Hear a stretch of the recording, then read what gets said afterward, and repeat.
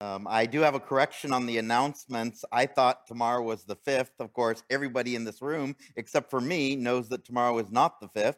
It's Monday that's the 5th. The women's Bible study, the Rachel and Leah 6-week study that's going to be coming up soon. It will be starting on Monday the 5th, okay? Which is also the same time, by the way, as the men's Bible study. So if and the kids are here on Monday night, so just make it a family affair. Bring everybody. It's perfect. And it would be wonderful to see everyone there. We are going through a study in the entire Bible. Approximately 8 or 9 years ago, we started in Genesis, and now we are in Isaiah chapter 9. Isaiah chapter 9, we're going to read the first 7 verses here.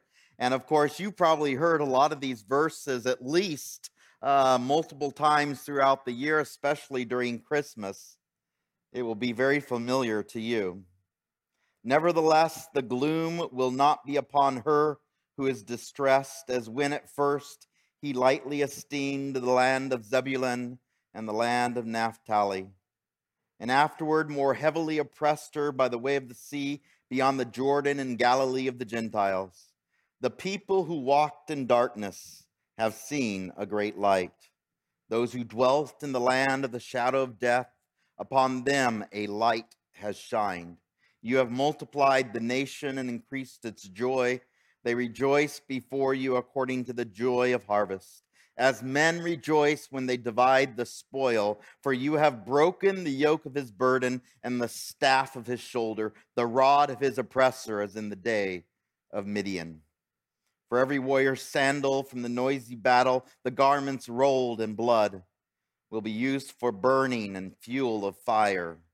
Verse 6, for unto us a child is born, unto us a son is given, and the government will be upon his shoulder, and his name will be called Wonderful, Counselor, Mighty God, Everlasting Father, Prince of Peace. Of the increase of his government and peace, there will be no end. Upon the throne of David and over his kingdom, to order it and establish it with judgment and justice. From that time forward, even to forever, the zeal of the Lord of hosts will perform this. And so, Father, tonight, as we start on this study of Isaiah, as we continue in this, as we know, this long book, that you would open up our eyes, hopefully in a way that maybe we've never seen it before. Maybe in a continuous way, looking at it from chapter 1 all the way to chapter 66, and how everything is in its perfect place, the order of the chapters and the order of the verses, and how we saw earlier in the book of your holy, holy, holy. And then in chapter 7, the righteousness of God coming to earth, Emmanuel, and now seeing this little baby that's going to be born in a manger, who's going to be called God, who will dwell among us and will rule with righteousness and truth. And so, Lord, tonight, help us not to see this just as a Christmas story. Help us not just to see it as something we read once a year, but help us to see it through the eyes of you and the one whom you had to write this, Lord, that we would see it afresh today, that you would speak to us wholeheartedly into our hearts. Help us to know that you are here tonight. We love you. In Jesus' name we pray. Amen and amen. The privilege of going through a book, especially a big book like Isaiah. And of course, you guys know that this is the second longest book in the whole Bible, second only to Psalms. But this continuous book of a guy who meets the Savior, God literally sitting on the throne, that coal that is put to his lips, the sending and the preparing of Isaiah for a ministry that would last some 70 years, 4 different kings. and to see the beginning of his ministry as we are seeing now, being prepared to a people that are hard-hearted and stiff-necked, rebellious, that don't want to hear the word of God. And yet God, in his abundant mercy, is willing to be faithful to a people that are not faithful to him. And so earlier in the book, we saw Isaiah coming into the presence of God. Holy, holy, holy is the Lord God Almighty, who was and is to come, right? And that was in chapter 6. And then, of course, the very next chapter, what happens to that God? He comes down to earth, Emmanuel, a God with us. The Christmas story in prose. And then we see in chapter 9, the description of God incarnate, Emmanuel. How will he come? As a majestic king riding on a white horse? No, as a child. As a child who will bear the government upon his shoulders. The judgment of God represented by a person in flesh.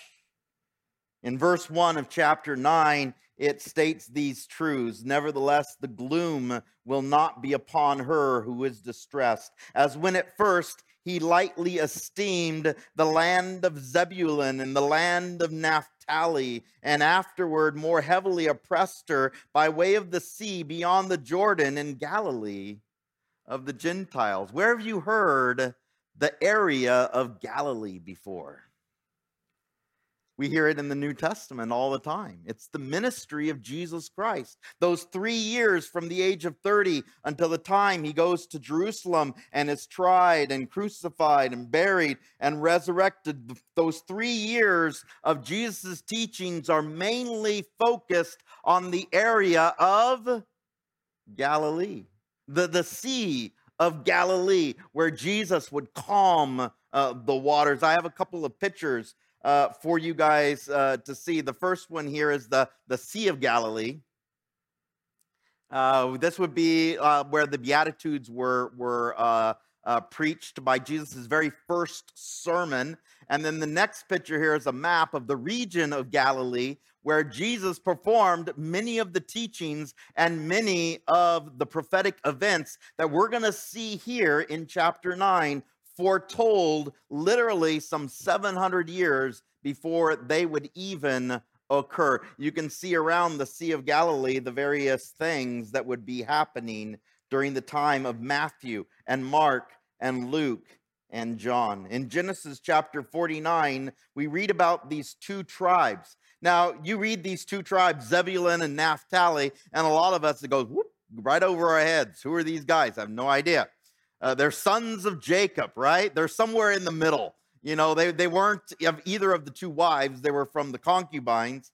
But in chapter 49 of Genesis, we get a prophecy of what will happen to Zebulun and Naphtali. Zebulun shall dwell by the haven of the sea. He shall become a haven for ships, and his border shall adjoin Sidon. This prophecy that Jacob gave, not just to Zebulun, but to every single one of his sons, starting with the oldest, Reuben, and then going to Simeon and Levi, and then going to Judah, and then all the other sons in sequence, order of birth. Zebulun is put literally at this ocean area, this lake area of the Sea of Galilee. And these are the seas that we see in Isaiah chapter 9, verse 1, the Galilee region, along with Naphtali. If you were to look at a map of the tribes of Israel, you would see Zebulun and Naphtali in the northern area of Galilee. And if you have the a privilege of going to Israel, you can see a lot of these regions firsthand. Joshua chapter 20, verse 7, it says, "So they appointed Kadesh in Galilee in the mountains of Naphtali." This was the region where Jesus would perform most of his ministry, those 3 years of teaching and miracles. people that were considered backwater people, people that were considered roughnecks, people that were considered fishermen and without any form of education whatsoever. These were the people that Jesus reached out to. Verse 2, it continues on. The people who walked in darkness have seen a great light. Those who dwelt in the land of the shadow of death, upon them a light has shined. The Holy One, Emmanuel, has come to earth, predicted 700 years before. And where would he come? The very area where Jesus would preach and teach, Galilee, is predicted in the book of Isaiah. You have multiplied the nation and increased its joy. You rejoice before, according to the joy of harvest, as men rejoice when they divide the spoil. For you have broken the yoke of his burden and the staff of his shoulder, the rod of his oppressor, as in the day of Midian. And this goes all the way back to the book of Judges, where Gideon stood up to that multitude of people that were beyond count, the Midianites, all those people that were there, and 300 men were able to chase to flight the hosts of Midian. An even greater conquest will come when Emmanuel comes to the earth. Verse 5, for every warrior sandal from the noisy battle and garments rolled in blood will be used for burning and fuel of fire. And then verse 6, that key verse that ties all these verses together. How will the Messiah come? As a little child, as a baby. For unto us a child is born. Unto us a son is given. Not only the child, the age or the frailty of the one who is coming, but also the gender as well. The Son of God. Emmanuel, who comes to the earth. What will be his power? And the government will be upon his shoulder. He will rule. And his name will be called. And then these lists of titles that are given only to God himself. What's the first title that is given in this verse? Starts with a W. What does it say? Wonderful. And you've probably heard this before in song. You've probably heard this before even on the stage. You know, whether it's a carol or some sort of a card that someone gives to you. And we just read through these titles like they're nothing. Wonderful, Counselor, Mighty God, Prince of Peace, right? But do you understand that each and every single one of these titles has a significant meaning to the deity of God? You see, when this verse is quoted not only here, but also in the New Testament as well, as fulfillment of these verses that were written 700 years before they actually happened, the titles were given on purpose. They had significant meaning. Wonderful means unusual or miraculous. You see, the birth of Jesus Christ would be a miracle. Remember, just 2 chapters earlier in chapter 7, it was quoted that the Messiah would come through the birth of a virgin. Unique in the entire history and also the future of humanity. That God, Emmanuel, God incarnate, would come to this earth through a virgin. Someone who had never known a man. Unusual, a miracle, wonderful. And then the second title is Counselor. And this literally means the one who plans and decides. When was this plan put in place? That Jesus Christ would come to earth.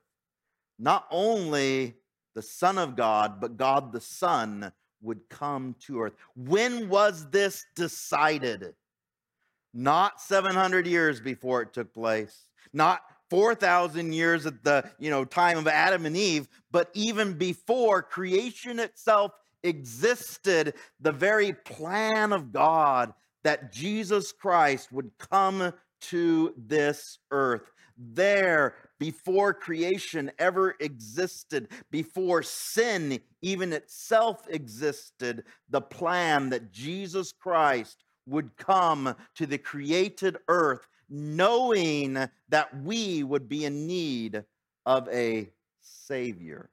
Decided and planned by God Himself, Jesus Christ. Also, the next title there, Mighty God. You understand, whenever we see this word mighty in the scriptures, it goes beyond any humanly formed description that we can ever think of. We think of, might as some sort of power that we can muster, whether horsepower or these, guys that can lift buses or something like that. Or people that, like the Olympics that are coming up, the sumo wrestlers, or the people that can do amazing feats of strength, whether it's on the parallel bars or the rings or some sort of, thing that keeps us in awe. But it goes beyond any form of human comprehension of what power is defined by. This word literally means omnipotent. This word literally means all powerful. All might is in God. It goes beyond any human comprehension that we can guess at or even begin to imagine. The creator of the entire universe, who not only created the earth, but created celestial objects that are so much bigger than earth, our sun, and suns that are even greater than our sun itself. And He holds every single one of them in perfect harmony throughout the universe. Our mighty God, the omnipotent one, also describing Jesus Christ. You see, in every single one of these terms, these can only be ascribed to God. And so when someone comes and says that Jesus is not God, we take them to these verses, and of course there's other verses as well. I'll show you those later on. But to understand that this child, Emmanuel, God with us, has not only the attributes of God, but the descriptions and titles of God as well. And then the last one there, everlasting Father. How long has He been in existence? Not only is He omnipotent, not only has He decided everything, not only is He miraculous and unusual, but how long has He been in existence for? Everlasting. Not just when He came to earth as a baby, not just when this fulfillment was accomplished some 700 years later as a child in a manger. No, in existence, eternity past, God has existed, and also Jesus Christ as well. There's another amazing verse that puts this very, very succinctly in perfect terms that we can understand in John chapter 17, verses 4 through 5. And this, of course, is Jesus' high priestly prayer. It's the longest prayer that we have in the Bible that Jesus Himself prayed. The whole chapter is in red. It's Jesus Christ starting off saying, looking up into heaven, He said, Father, the hour has come, glorify Thy Son, that the Son may glorify Thee. And in verses 4 and 5, it says, I have glorified You on the earth. I have finished the work which You have given Me to do. And then in verse 5, that keystone verse, and now, O Father, glorify Me together with Yourself, with the glory which I had with You before the world was. Not only has Jesus Christ existed for eternity, but how long has He had the glory? For eternity. Not only eternity future, like in the book of Revelation, but also eternity past. God incarnate, Emmanuel, God with us. And then the last one, and you guys know this title, Prince of Peace. The one who will bring peace between God and man. Whenever someone comes to me and says, how can I be saved? What are the steps of salvation? Or what must I do to be saved? There's all these things going on in my life. I need to know God. It's never eloquent the way that people approach or talk about it, but it's necessary. It's heart-wrenching. The very first thing I ask them is, what do you need to be saved from? What do you need to be saved from? And if they have a grasp of their dire need, it's hell or it's sin, right? But do you understand our greatest salvation is from the wrath of God? The wrath of God. We are saved from the wrath of God through Jesus Christ. And it goes so much deeper than just our sins or from hell. Because the wrath of God is poured out upon those that are sinners. And how long does that wrath or judgment last? The eternity of hell is real. It goes on and on and on. It is torment of the soul forever and ever and ever. And what did Jesus Christ do on the cross for you and I? He took the full wrath, the full brunt of the wrath of God for you and for me. He paid for our salvation with his own blood on the cross. A mere man could not do that. Only God in the flesh could do that for us. Romans chapter 5, verses 10 through 11, it says, "For if when we were enemies, we were reconciled to God through the death of his Son, much more, having been reconciled, we shall be saved by his life." Jesus Christ's life, the great exchange, my sin for his righteousness for my sin. What did Jesus do? He reconciled us back to God.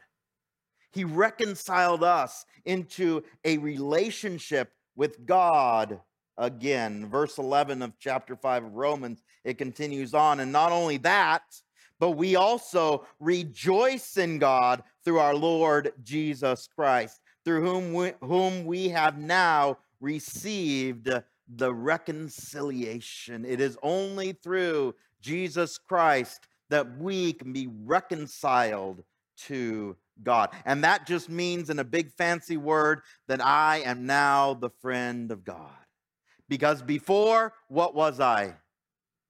His enemy. And that's when Jesus Christ died for us. Verse 7, it continues on of that beautiful Christmas verse that we read, and of the increase of his government and peace, there will be no end. How long will the glory of Jesus Christ last for? How long will heaven be for? How long will the reign of Jesus Christ be? Forever and ever and ever. There will be no end to it. Upon the throne of David and over his kingdom. So not only do we have that he's going to be a child, a babe, that he will be a boy, but also the descendancy, or where he will come from, which exact tribe he will be born from. The lineage of who? David. He must be, because he is to be a king. To order it and establish it with judgment and justice from that time forward, even forever. The zeal of the Lord of hosts will perform it. And there's that stamp, that title that we've seen throughout the book of Isaiah already, and that we're going to see many, many times to come. the Lord of hosts, the one who is in charge of the very armies of heaven itself. The authority of God establishes this.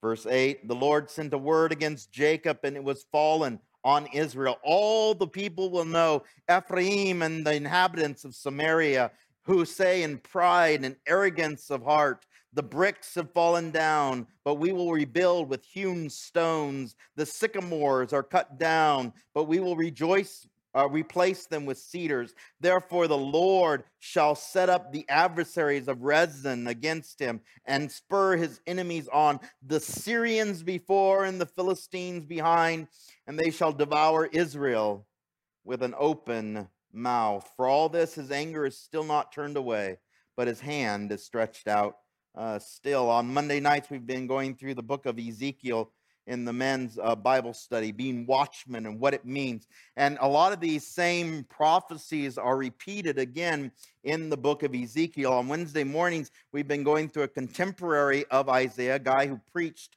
during the same time as Isaiah, a guy by the name of Amos. Of course, he spoke to the northern kingdom of Israel. And at this time, when Isaiah is prophesying, there is literally two kingdoms at this time. There's the northern kingdom of Israel, the 10 tribes in the north, and then there's the southern kingdom of Judah. Isaiah is predominantly to the southern kingdom of Judah. Two other men, Amos and Hosea, are to the northern kingdom of Israel during this time. And the prediction is that Ephraim in the area of Samaria will be destroyed. Now, Ephraim is the youngest son of Joseph. And if you remember from Genesis, Joseph had two sons, right? Manasseh, his oldest son, and Ephraim. When he was one of the wealthiest men, the upper echelon of the Egyptian society, he had two sons by the daughter of Pharaoh. Now, what happened to those two sons when they came to Jacob to be blessed is you'll find that there's no tribe of Joseph in the Bible. Will you ever see the tribe of Joseph somewhere on a map? No, of course not, because he got the double blessing, or he got the double tribe. So his sons become the tribes representing their dad. Two tribes, Ephraim and Manasseh. And Jacob, when he blessed those two sons, he switched his hands. The right hand was on the younger son, Ephraim, and the left hand was on the older son, Manasseh. And so Ephraim now becomes the predominant tribe in the northern kingdom of Israel. The one from whom all the northern kings would come from. The tribe of Ephraim. And where did they live? In the area of, as it says here, Samaria. Now, where have you heard Samaria before? Or maybe you recognize it like this, Samaritan. In the New Testament, right? That area where Jesus would go and talk to a woman at the well, or would give a parable about a good Samaritan, right? All these stories of these people who were half-breeds that the real Jews, the pure Jews, hated. It's from this region, the northern area of Israel, that these people would be destroyed, taken away by the Assyrians, assimilated into the Assyrian Empire, and then returned later as half-breeds or Samaritans. The descendants of Ephraim, the descendants of Zebulun, the descendants of Naphtali, the descendants of Reuben and Simeon, the descendants of all these northern tribes living around the Sea of Galilee, the ones to whom Jesus would minister to for 3 years, this land of darkness and rebellion. Jesus is predicted that he would go there. There's this section here that we're going to see over and over again in the next 4 chapters, next 4 paragraphs that we're going to see repeated over and over again. And it's this phrase, for all this, his anger is not turned away, but his hand is stretched out still. There's going to be these phrases, these paragraphs, and then there's going to be this repeated chorus 4 times in the next 4 paragraphs, repeated over and over and over again. The warning is coming. You must repent. You must relent of your sins. And yet, despite them being in rebellion, despite them being hard-hearted, stiff-necked, for all this, his anger is not turned away. God will discipline them. God will give them the consequences of their actions. But will he ever take away his protection or his hand? No. His hand will always be reaching out to the people of Israel. Why? Because they're his chosen people. He loves them. God will always reach out to his people, despite the fact that he must discipline them. The perfect illustration of this, of course, is the prodigal son.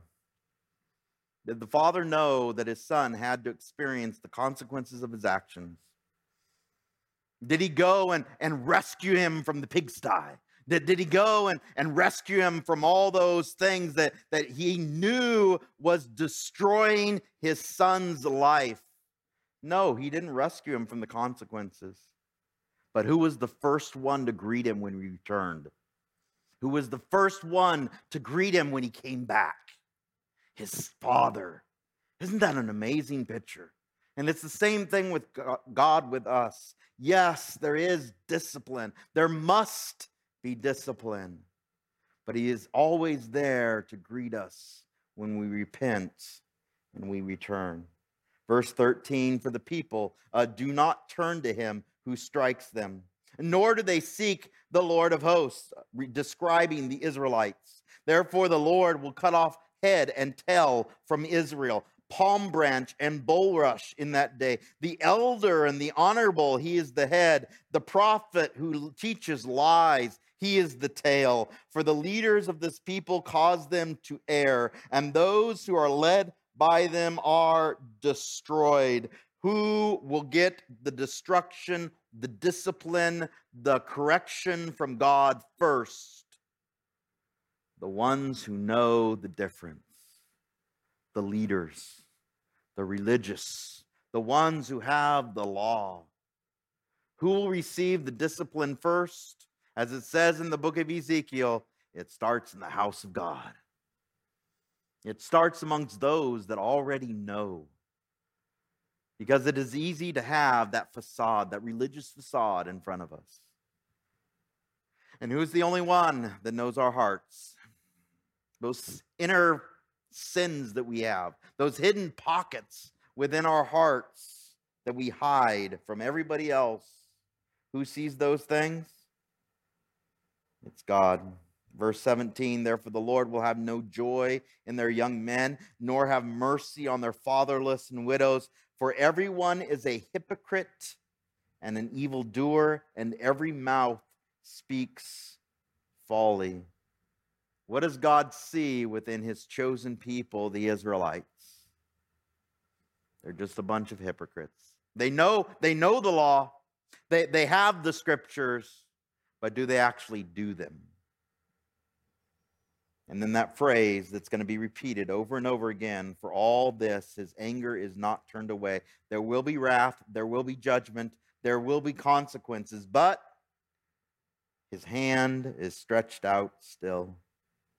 For wickedness burns as the fire. It shall devour the briars and the thorns, and kindle in the thickets of the forest. They shall mount up like rising smoke. Though the wrath of the Lord of hosts, the land is burned up, and the people shall be as fuel for the fire. No man shall spare his brother. Which land is this talking about? This isn't some foreign country. Which land is this talking about? The Israelite nation. The wrath of God is being poured out upon them. And you know, you live in California. What is a wildfire like? Just one spark, boom, it takes off, right?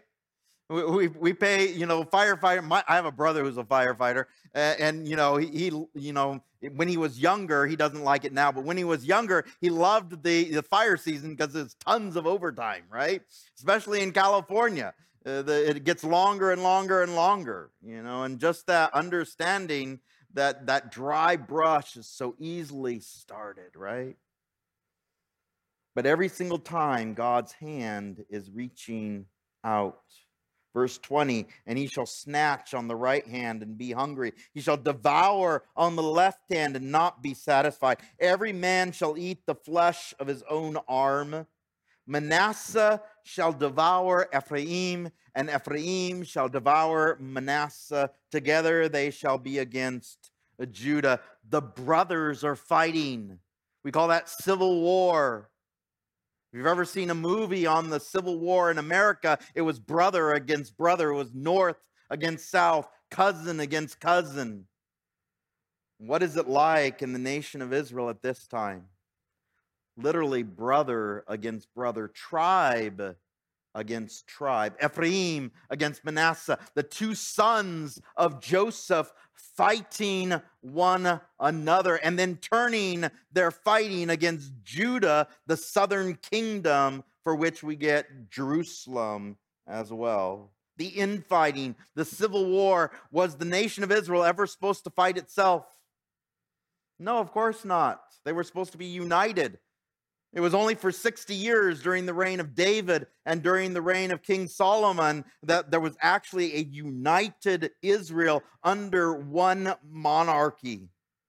All the rest of the time of the history of Israel, they were always divided. You look at before David, there were just a bunch of tribes during the time of Judges. You looked after King Solomon, it's two big nations fighting amongst each other.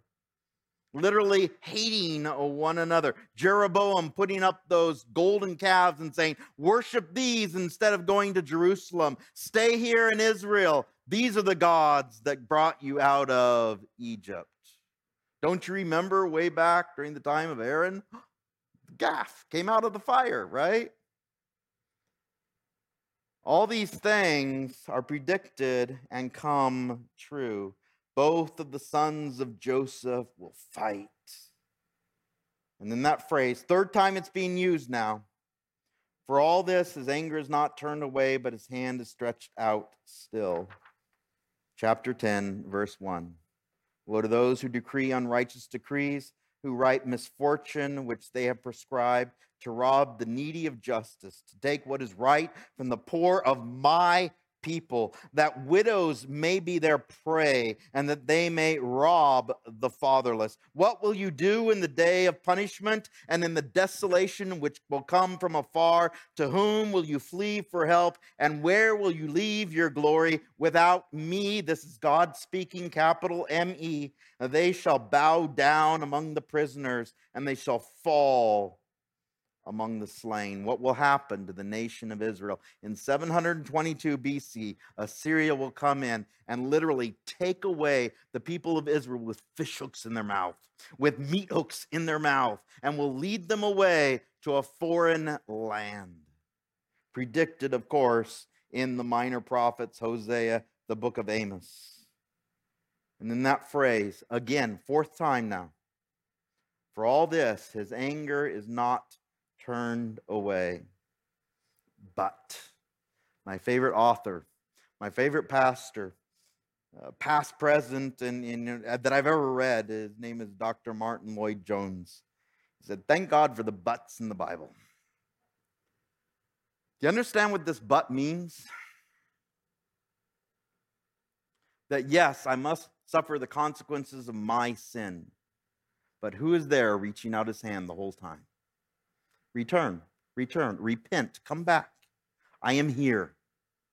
Just like the prodigal's father, just like the one who sinned and walked away, the very first one to greet him, in fact, who ran to him when he returned, was his father.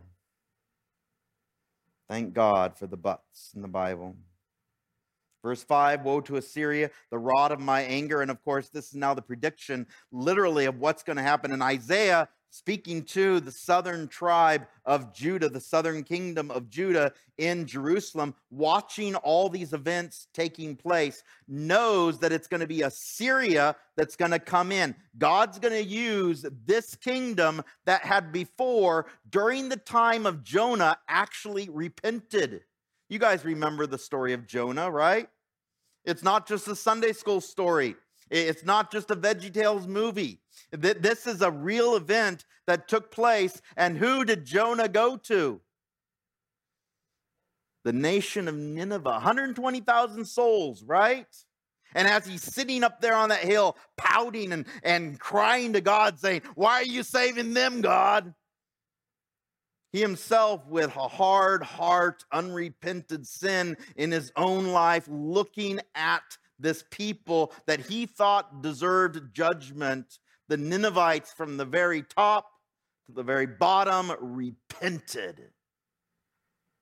And who now is going to be the rod that God uses to discipline the nation of Israel?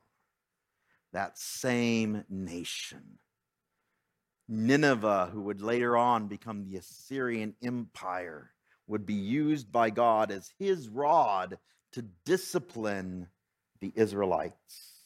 And the staff in whose hand is my indignation. God's going to use this nation to bring punishment, discipline upon his own people, the people of Israel. I will send him against an ungodly nation, my ungodly nation, and against the people of my wrath. I will give him charge to seize the spoil, to take the prey, to tread them down like the mire of the streets. Who will give the Assyrian Empire power to be able to overtake the nation of Israel? God himself. Yet he does not mean so, nor does his heart think so, but it's in his heart to destroy and cut off not a few nations. For he says, "Are not my princes altogether kings, and not Calneh, nor Carchemish, nor Hamath, nor Arpad, nor Samaria like Damascus? As my hand has found the kingdoms of the idols, whose carved images excelled those of Jerusalem and Samaria, as I have done to Samaria and her idols, shall I not do also to Jerusalem and her idols?" You see, not only has Israel turned their back upon God, the northern kingdom of Israel, capital Samaria, but also the southern kingdom of Judah, capital Jerusalem, would also be destroyed. Not by the Assyrians. They're going to have a revival later on. We're going to see that in the book of Isaiah during the time of King Hezekiah. But later on, by the Babylonians, God would also bring about judgment to the southern kingdom of Israel, or southern kingdom of Judah, Jerusalem, later on. Verse 12, therefore it shall come to pass when the Lord has performed all his work on Mount Zion and on Jerusalem, that he will say, "I will punish the fruit of the arrogant heart of the king of Assyria and the glory of his haughty works." All these things in this one chapter literally spanned centuries, literally spanned 300 years of time, from the time when Israel himself will be destroyed to when Judah himself will be destroyed as well. The Assyrian Empire will be destroyed by the Babylonian Empire. All these predictions, not only for the nation of Israel, but for the entire world. History, his story, God working throughout history to bring all these things that you slept through in your 11th grade history class. All these things that are predicted in Isaiah are now going to become true. At least I did. I'm sure you guys didn't. It was 9th grade for me. Verse 13, for he says, "By the strength of my hand I have done it, and by my wisdom, for I am prudent. Also I have removed the boundaries of the people and have robbed their treasuries. So I have put down the inhabitants like a valiant man. My hand has found like a nest the riches of the peoples, and as one gathers eggs that are left, I have gathered all the earth. And there was no one who moved his wing, nor opened his mouth with even a peep.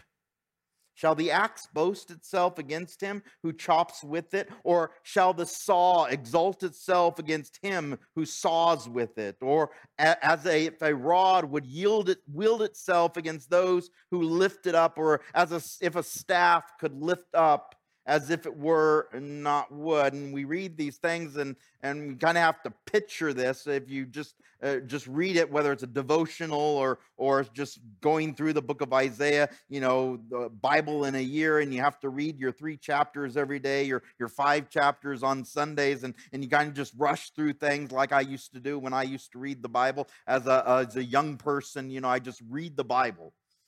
But if you actually look at this verse, what is it saying here? In this sarcastic manner that Isaiah is preaching and prophesying in, what is he actually saying? It's like taking that hammer, and that hammer that's sitting on the bench, or the saw that's sitting on the bench, or the axe that's sitting on the bench, and all of a sudden it gets a mind of its own and it starts attacking you. What is a tool? What's the purpose of a tool? The purpose of a tool is to be wielded in the correct manner. Hopefully you don't hammer with a saw or saw with a hammer. Unless, sometimes you're just desperate or whatever, You just want to destroy it. But you understand the illustration here. A tool must be wielded. A tool must have someone to use it. And who is using the empire of Assyria? Who is in charge of Assyria to bring destruction upon Israel? God himself. The rod, the staff. Assyria is just a tool in the hand of God. Verse 16. Therefore the Lord of hosts, will send leanness among his fat ones, and under his glory he will kindle a burning like the burning of a fire. So the light of Israel will be a fire, and his Holy One for a flame. It will burn and devour his thorns and his briars in one day, and it will consume the glory of his forest and his fruitful field, both soul and body, and they will be as when a sick man wastes away. Then the rest of the trees of his forest will be so few in number that a child may write them. All this, again, predicted in the book of Isaiah, but also by his contemporary Amos. If you read the book of Amos, and by the way, we've been going through the book of Amos on Wednesday morning, 6 a.m., we've been having the privilege of seeing the sarcastic writings of Amos. And literally what Amos does in his sarcastic tone, he's putting within a form of writing, literally bringing right to the face of the comfortable people in Israel, bringing right to the face of the rich people that are in a rut, the people of Israel who are comfortable upon their ivory couches, who literally he's calling fat cows that are sitting in their nice, comfortable palaces while they boss other people around and ignore the poor of the land. And God is going to bring judgment upon his people, so much so that those rich, fat people will waste away and be led away with fishhooks in their mouth. Verse 20, and it shall come to pass in that day that the remnant of Israel and such as have escaped of the house of Jacob will never again depend upon him who defeated them, but will depend on the Lord, the Holy One of Israel, in truth. Something amazing is going to happen when God brings back his people. When God brings back not just Judah, not just Benjamin, but all the tribes together.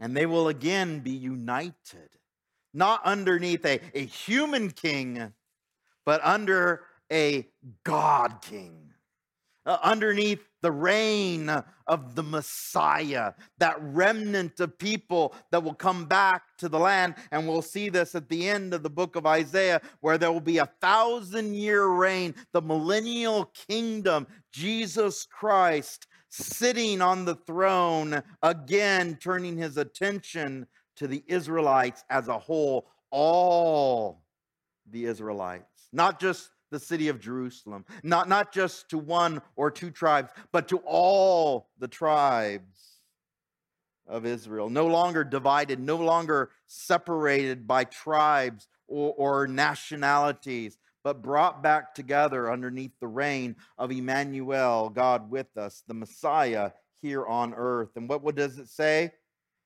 In verse 21, the remnant will return, the remnant of Jacob, to whom?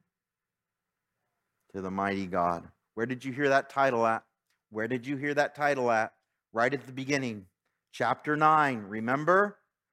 He who is called the mighty God. This little child.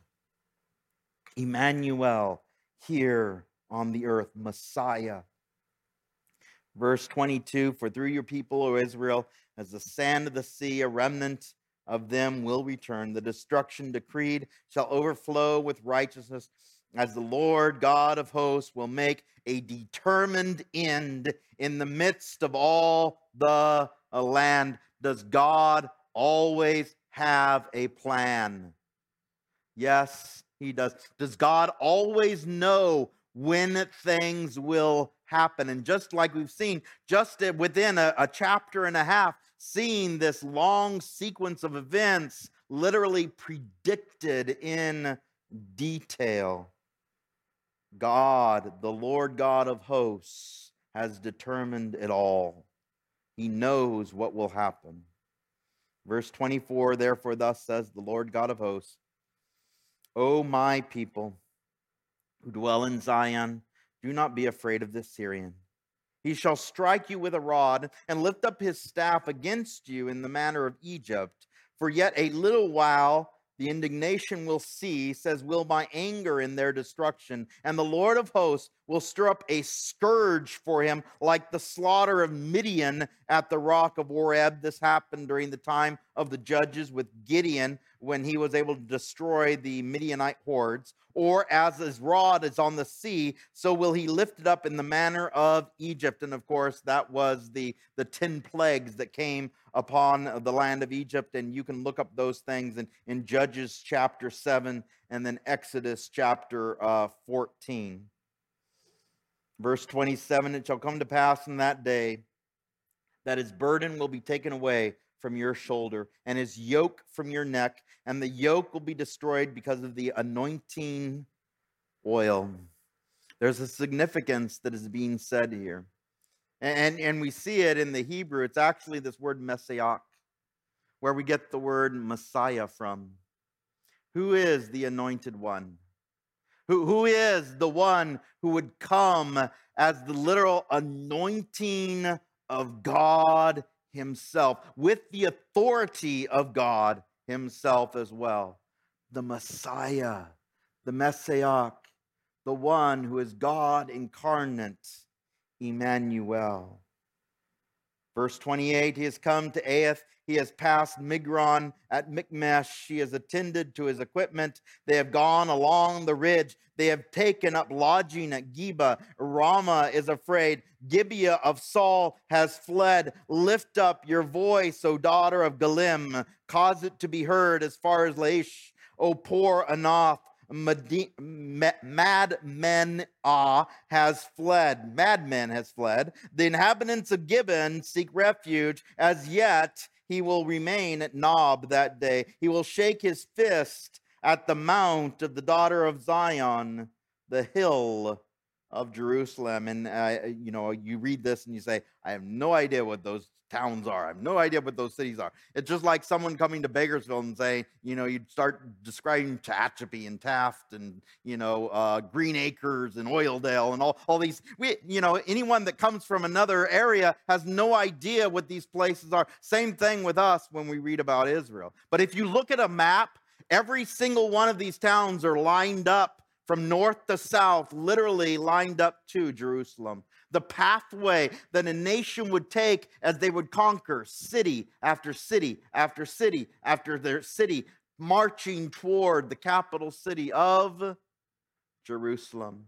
And again, we're going to see these events later on in the book of Isaiah during the reign of King Hezekiah. We're going to see these events take place where the Assyrian Empire is going to start marching down toward Jerusalem, surrounding Jerusalem. And I'm going to spoil the story for you. It's only going to take one angel to free Israel.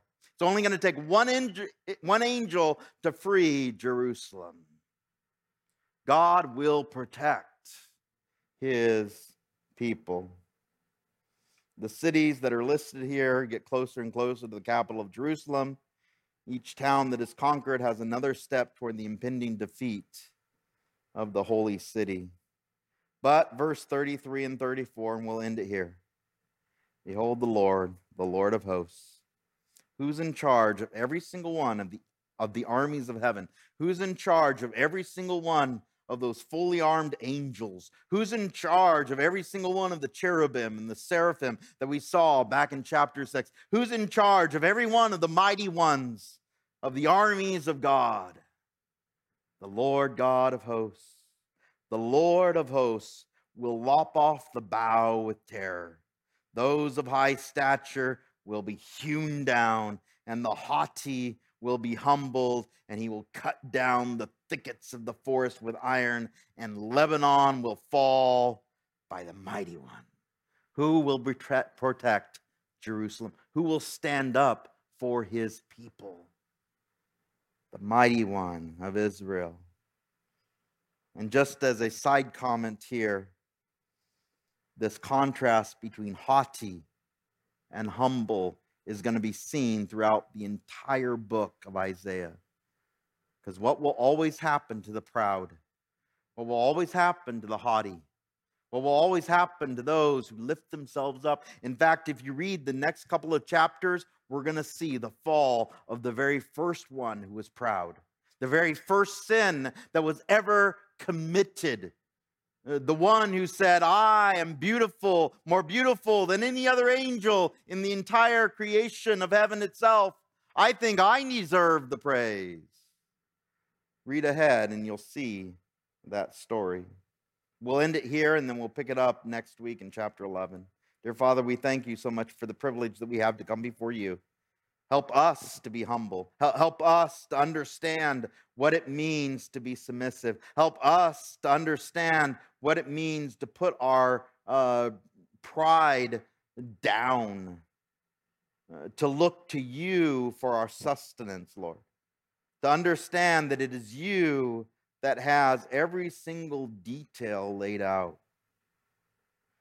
Lord, so many times, please forgive me for wanting to do things my way. Please forgive us for wanting to do things our way.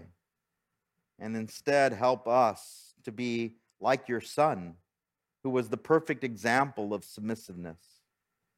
That even to the point of death on a cross, these predictions that would take place during the time of Isaiah, the predictions of what the Messiah would do, coming to this earth as a little child, coming to this earth through the line of David, coming to this earth through a virgin birth, and then going to the cross to die for us so that our sins could be taken away, so the wrath of God could be taken from us and onto him. Help us to see the humbleness of the Savior, and help us to emulate that in our own lives, Lord. Help us to submit to you.